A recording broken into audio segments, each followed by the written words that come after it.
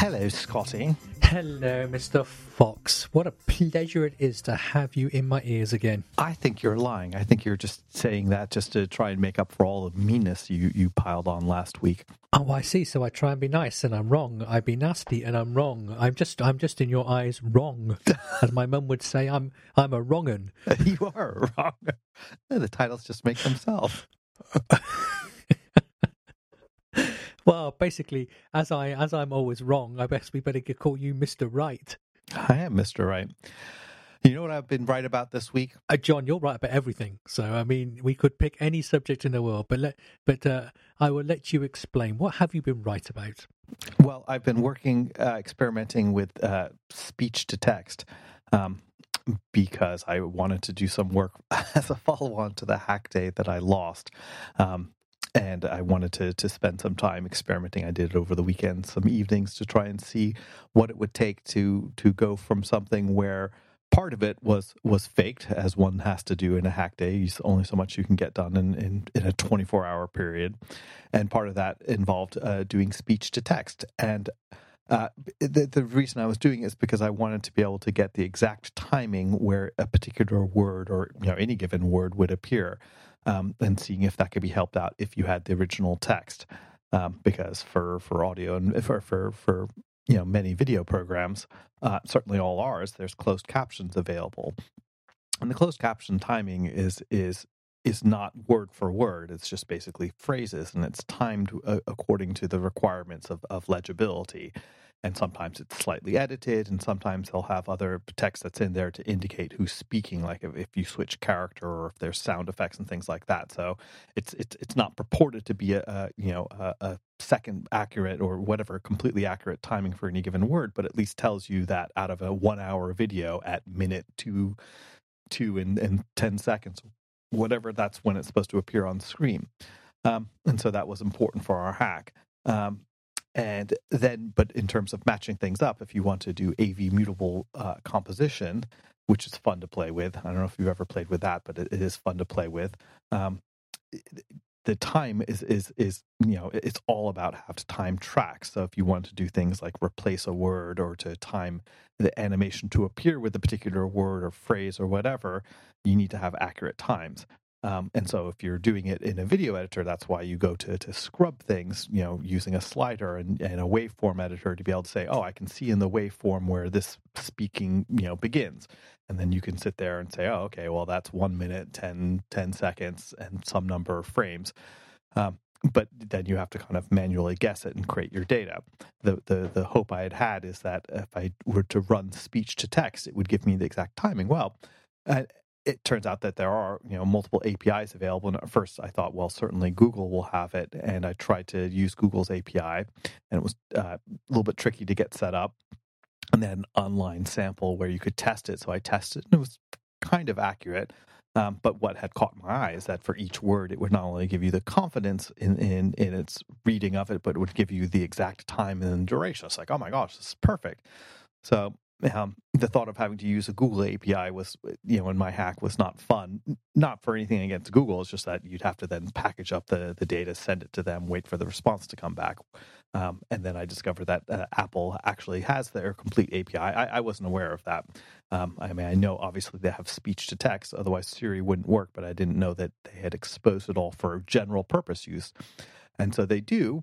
And there's some sample code out there, but when it works, it's spectacularly good. And when it doesn't, it's just maddening that it can miss something. It's like, how could you recognize this word, 10 seconds ago, but now you don't get it the same clarity? And why do you kind of fail 3 out of 10 times? So it was fun to work with. It was just lots of fun to play with. There, I'll shut up for a second. You don't need to shut up. That's really interesting. Yeah. So, I mean, you're obviously only playing around the hack day, but do you feel... And I know the hack day was slightly, and we've not told people what it is, it was slightly tongue-in-cheek, but you could see where it might go to some useful usages in the future. Mm-hmm. Do you think, and encourage you that this is something that you're going to explore more, or you're saying we're not quite ready yet? No, well, I think I will, because that's the interesting thing is that there are lots of uses for speech to text in any app, and certainly for accessibility purposes, there's nothing greater than just being able to talk to your app. I mean, and Apple obviously gives APIs for doing that with voice control, but the whole process for doing it is basically correlating your voice with a particular action that you want to take on screen. Do you want to scroll? Do you want to tap? And, the accuracy works really well because if you think about it, they've been able to train their models with billions and billions of instances of people saying scroll or tap or one, two, basic things like that. But to be able to actually just launch an app and say, do this for me, it's limited, and it's limited in its accuracy. And that it makes, after playing with it, becomes clear why Siri, it has things like intents where it says, well, are you trying to play back something? Are you trying to do this? They're kind of grouped. Are you trying to do dictation? And they're grouped together activities for which they have a lot of training. If you just take garden variety audio, even if it's completely clear and feed it to it, when it works amazingly well. Then it won't for some reasons. And then it's also it's processor intensive like crazy. And so it's like if you've got 20 seconds of audio, it's going to play it back, and it's at best real time. Sometimes it's a little bit slower because they'll run over it multiple times. It's really fun to see how it works. And then also there are limitations in that Apple. There's a potential server-side component. You can actually have all the recognition done on your device, or you can have it done in the cloud. And there are limits to how many times, if you have to use Apple's cloud services, how many requests you can make. So usually you shouldn't bump up against them, but you might. But in terms of how it might be used in future, part of it, and this is the fun thing, is when I work on hacks, I tend to do things that A, interest me, but B, are at least related to things that I'm working on. So as it turns out, there was a meeting yesterday to discuss, a feature. And as it turns out, sorry, I was thinking, to discuss a feature. I thought you were having a stroke or something. No, that's true. To discuss something, and yes, obviously I can't talk about everything until after it happens.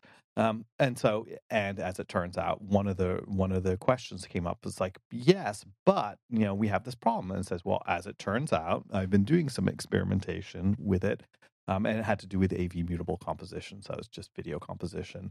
And it's like, yeah, we can do that, and so that's kind of interesting too, because kind of again related to hacks, oftentimes you have to think more about just the software. Well, you obviously do, but a lot of what you have to think about is the complete demo and then the video, because you only have a very limited amount of time to explain something. So oftentimes you have to say, okay, what is the minimum software engineering needed to be able to get something on screen? And then the rest can be done with editing. Well, in this particular case, part of the final product, what the software in the hack was supposed to do is to be able to automate the production of a video of this nature. And so I started using a tool which would be using the same API so that it would be based in some reality. Like, it's no point, I think, to build a hack and say, hey, look what you can do on the phone, when it wouldn't at all be possible. Well, as concerns video editing, AV mutable composition and core animation are so damn powerful. It enables apps that allow you to do unbelievably complex editing on your phone, and that's pretty amazing. And it's really fun to be able to take something out of the realm of hack and then also think about, okay, well, what are the limitations? How long would it take to do any of these different things? Can it be made faster? Could this long running process possibly done on the background if it's going to eventually have to happen, but something else is happening to entertain the user while that's happening? So as you can tell, I'm kind of excited because working on this reminds me of why I enjoyed software engineering in the first place, because you can do things that are, it's like, wow, I made this hunk of glass and metal do something cool. There we are. Our goal in life, to make this hunk of glass and metal do something cool. Yes, exactly. Well, what have you done to make hunks of glass and metal do something cool, Scotty? Very little. Okay, well, I'll go back to talking about this. Well, it depends. I guess, I guess Macs are hunks of glass and metal, aren't they? So, yes. So, whether I make cool. Now, mixture of client work and Moneywell work this week. Sort of, I've had what's it's been quite nice, really. I've had what's so far been a distinctly average week, which is good, because a distinctly average week leaves you're chugging along, you're getting stuff done. You're not necessarily being super duper, but equally you're not being a complete arse either, and getting some stuff done. And dealing with some things. I've had a project with a client that went out recently for its first round of testing amongst the users who are going to be using it, and that was done with observation testing. So just give them the app and just watch them use it, listen to their questions. Now, it was a rewrite of an app that they'd previously used, so it was it was about what their expectations were, and a big long list of stuff came out of that, and just then working with the designers, decided what's going to do, and some of that is UI changes. And if you want to understand where you've maybe overcoupled or not coupled your app enough, is take something that's on one screen or one window in the app and move it to a different one, and see how easy that is. If it goes smoothly, which it does in lots of cases, it means you've got your your decoupling correct and everything's nicely contained. And then when you find yourself either having to totally rewrite the whole thing, or maybe write code that is how shall we say messy, you realize that maybe you've got some dependencies in there you shouldn't have done. So it's good though. Responding to user feedback and getting stuff out is good.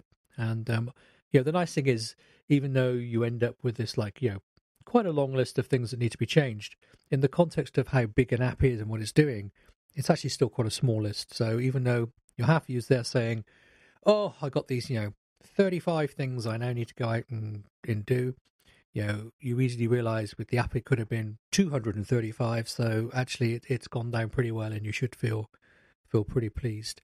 And and when it's the bits that you were really focusing on is the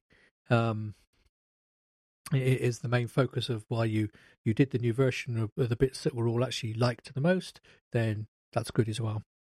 So that's quite good fun. That is quite good fun.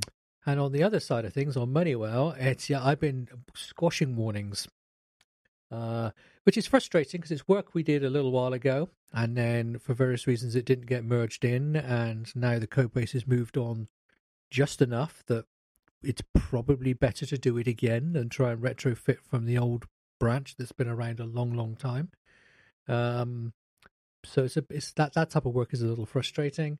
Lots of fixing deprecation warnings. So I spent a number of hours this morning replacing NSURL connections with NSURL session, which is just different enough to be annoying. Don't be wrong, I prefer the NSURL session way of doing things and everything, but most of this code is in Objective-C, so of course you're using the newer stuff with URL session is completion handler based as opposed to delegate based as NSURL connection was. And if there's one thing that's going to make me grumpy, it's working with blot syntax in Objective-C.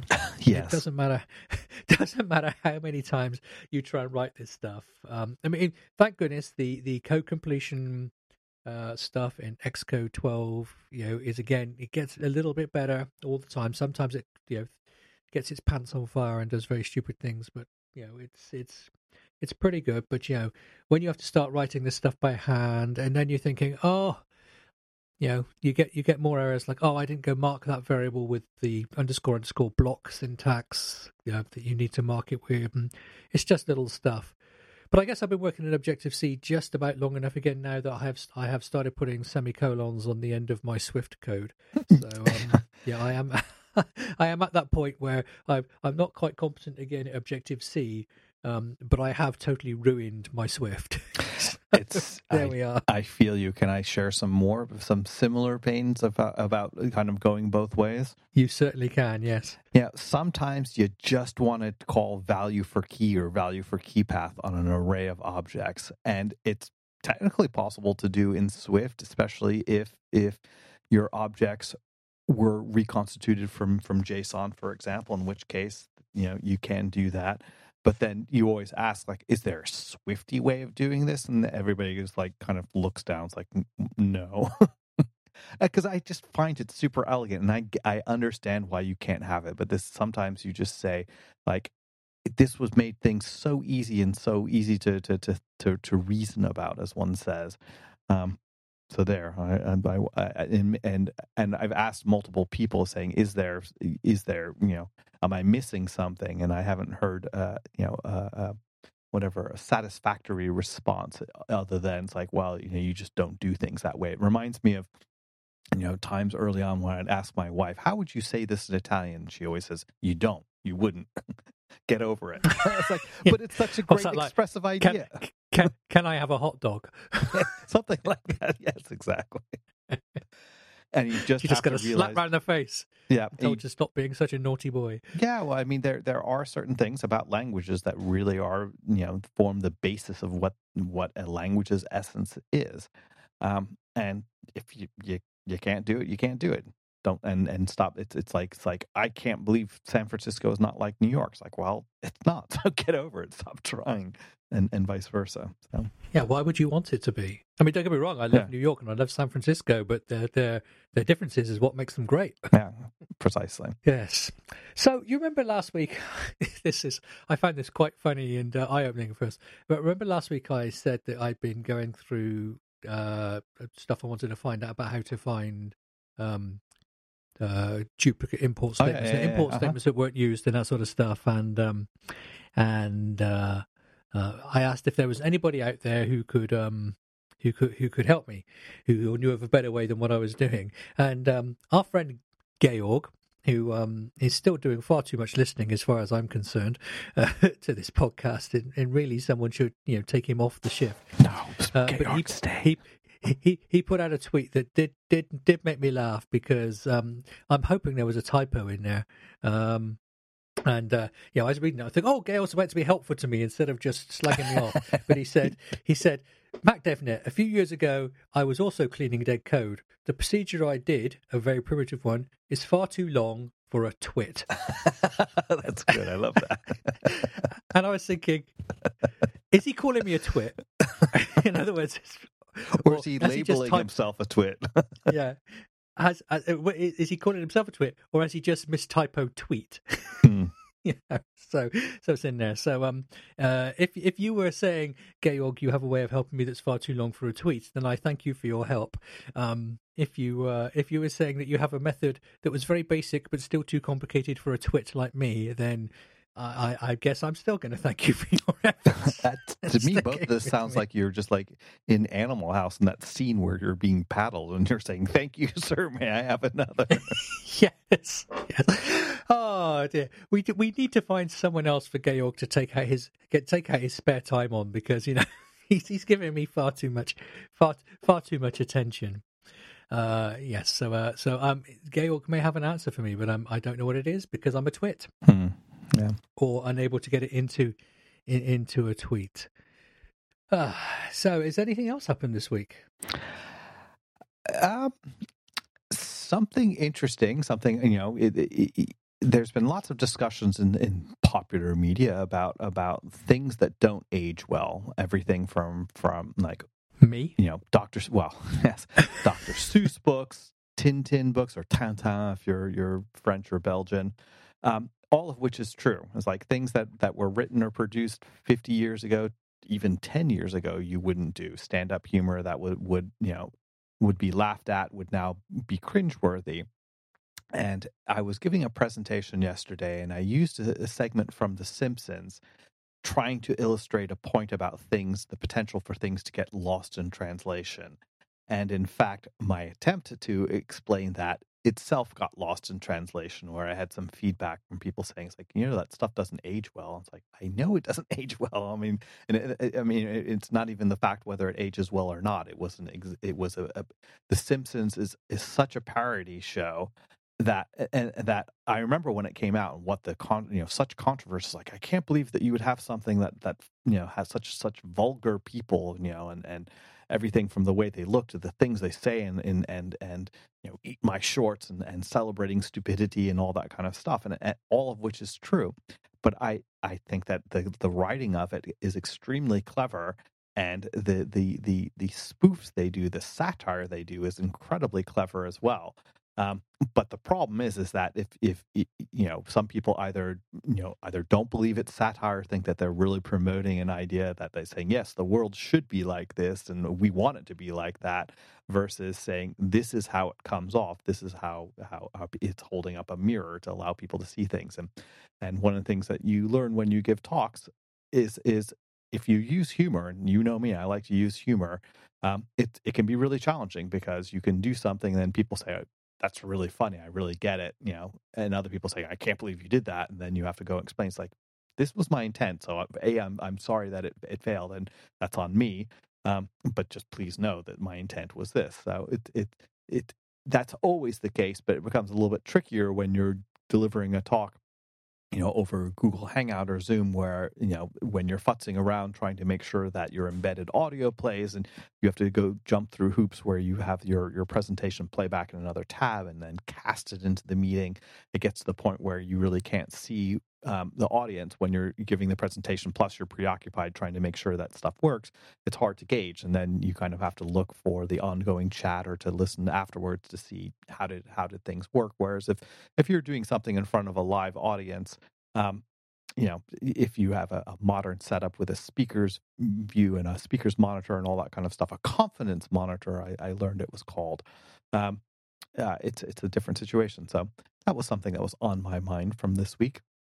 Have you ever run into that? You've given lots of talks. Yeah, because I don't tend to give talks. I give talks a few times and then move on. And I've not necessarily been back and watched the videos on them, so I'm not sure how they've aged or not aged. I don't necessarily have the aging problem. Because I've given talks all over the world, you have the cultural issues. Right. That some things work in places and some things don't. But when you speak enough, you begin to learn very quickly what's working with an audience and what isn't. So you can, if your humour's going down okay or not, normally Right. by the look on faces. And so you just begin to, my humour is very rarely written into the talk. My humour is like asides and glibs that I put in around it, although the overall theme of the talk sometimes is humorous. And when you've done that and it's going wrong, then you are in serious trouble because you've got nowhere else to go, because Right. it is the whole talk. But if to do that remotely, where it's a lot harder because you can't hear the laughter. You can't tell if the faces are smiling or grimacing at you. You have to be a bit more careful. And I guess the more times you do different places. So, like for example, although every American I've ever spoken to in a conference would tell me I'm very sarcastic, you would not believe how much I dial back the sarcasm when I'm speaking in America compared to in the UK, because almost the purest form of comedy in the UK is sarcasm. Whereas, Americans, I don't want to be too general, but, a lot of Americans struggle with sarcasm. They don't, I guess it depends how wide their cultural, if they go to a lot of conferences with lots of different people, maybe they're more used to it. So it doesn't land as well. What I do find tends to work everywhere is self-deprecation. People always like people making fun of themselves, because then it's not you making fun of them. And I do a lot of that because I have a lot of material to work with there. Yeah, so it is, but it is funny. But you do have to be careful culturally about not being overly offensive to somebody in a way that would be just very glib in the West, but in the East is incredibly offensive to say something about somebody, even though you're doing it with a total light heart. Yeah, and I guess I think things change as well. You can't always assume that it's okay to say certain things, because it does change. Normally for the better. I think we go through phases. Humor. I guess we have to be careful, because humor is often on the edge of offence, and there is a fine line between offence and funny. And so you might find as culturally things changing, hopefully get better, that some humour then becomes unacceptable. But equally, sometimes you need humour to be unacceptable, because it is highlighting how unacceptable things are. And I think, it's a very, this is way off of the tech subject now. So I think the day that humour cannot be offensive at all is possibly the day that humour dies or becomes overly safe. So that's a very fine balancing act, of which I'm not necessarily sure I am qualified to speak on, but I do sort of get is an issue, and you have to be careful there. You have to be careful. Yeah, well, I think that all points out to something that also getting it back to Twitter and is some of the discussions about the wager of who's going to win the epic battle between Georg and Scotty. Is I had said that, mentioned Whiskey Lab because that was a fun part of NS Conference, and immediately it's like, did somebody say Whiskey Lab? But I think wasn't that Christopher Atlan was up there, wasn't he? Yes, the man who shot the ducks. Yes, exactly. Oh, that's funny. Yeah, that's right. Well, he didn't. He just requested that somebody would some American please go who has a gun, who must certainly have a gun, please shoot the duck. And we also spoke about it a few weeks ago because he's now the main man behind Kaleidoscope as well. That's right. Well, so and isn't that all great? I mean, that's one of the nice, wonderful things about in-person conferences that I so dearly miss. And I have to hope and believe it will come back, because I think it really does help, because especially if they are really international conferences, you get to spend a little time and break down stereotypes. And the only way to really do that is to talk to people. And it's a lot easier to do that when you're face-to-face than behind a keyboard with some level of indirection and anonymity to hide your unwillingness to listen. Well, I have a plan to how to defeat my arch nemesis, Georg. Oh, yes. Next week. I'm trying to work out which one of us is sat in a swivel chair with a cat on our lap. Oh, good. Which one of us is the baddie? Yes. Have you ever seen that Mitchell and Webb sketch, UK comedy team, where they're dressed in World War II SS uniforms, and they have the conversation, France, have you ever considered that we might be the baddies? Oh, I have, I think, or I think you even showed it to me some time ago. That would be something for the show notes. Yes, we'll find that point of discussion. One of us has to work out which one of us is the baddies. You've got to have a good and bad in this situation. Well, Scotty, but anyway, I have a plan how to defeat him, which I will hopefully reveal next week as I crush him in a blow that will leave him as mincemeat upon the floor. Oh, we can all look forward to that. Well, Scott, I was going to say, if nothing else, one thing that you could do is you could just basically make a screen recording of Xcode, compiling at least some number of files with no warnings. And then you could ship an app where you launch the app, and what it does is it launches that screen movie with a little picture-in-picture of you with your eyebrows arched up, and Sam and Matt can join if they like, where they can say, huh, see that? It compiles with no warnings. Isn't that awesome? And then the app just stops. And that's the app. Have you been reading my plan notes? No. Shit, I hope that's not what that plan is. John, that's far too much work. It's far too much work. No. All right. I mean, no warnings. Are you mad? Yeah, it's true. Yeah. All right. Well, Scotty, I think since we've arrived at this point with few warnings, we should wrap it up. We should. So, John, when people want to heap praise upon you for your magnificence and your rightness, where should they do it? Oh, they should do that in the place where everybody heaps praise upon each other, Twitter, where you'll find me as Djembe. That's DJEMBE, like the West African drum. And Scotty, if people want to either share your love of no warnings or give more warnings, where might they do that? Well, if you get in the queue behind Georg, you could do it on Twitter. But I'm sure he's using up all the tweets that are available for the week. Where I am, Mac DevNet. Yes, I do need someone to say something to me. Yeah. So yeah, I need someone to balance out Georg in some form. Yes. There we are. We love you, Georg. But I'm still going to crush you. No, he's not. Oh, right. Well, there we are, John. It has been another week of, I have no idea where we've been, but we've been somewhere, and hopefully someone has come with us on the journey. or we've left them in a ditch halfway around, one or the other. Yeah. No such thing as no man left behind on this podcast. It's everyone for himself. Yeah. Right. Thank you for listening, everyone. And until next time. You're not going to say it this week, are you? There we are. You still can't get it right. Damn it! I shut up this time so we couldn't get it wrong, and you've just... There we are. I mean, I would say to Sam you can cut that out editing, but he'll just make the pause even longer to make it really honest. Oh, great. Thanks, Sam. There we go. Oh, and I think I've got trouble with Gail. Right. There we go. Thanks, everyone.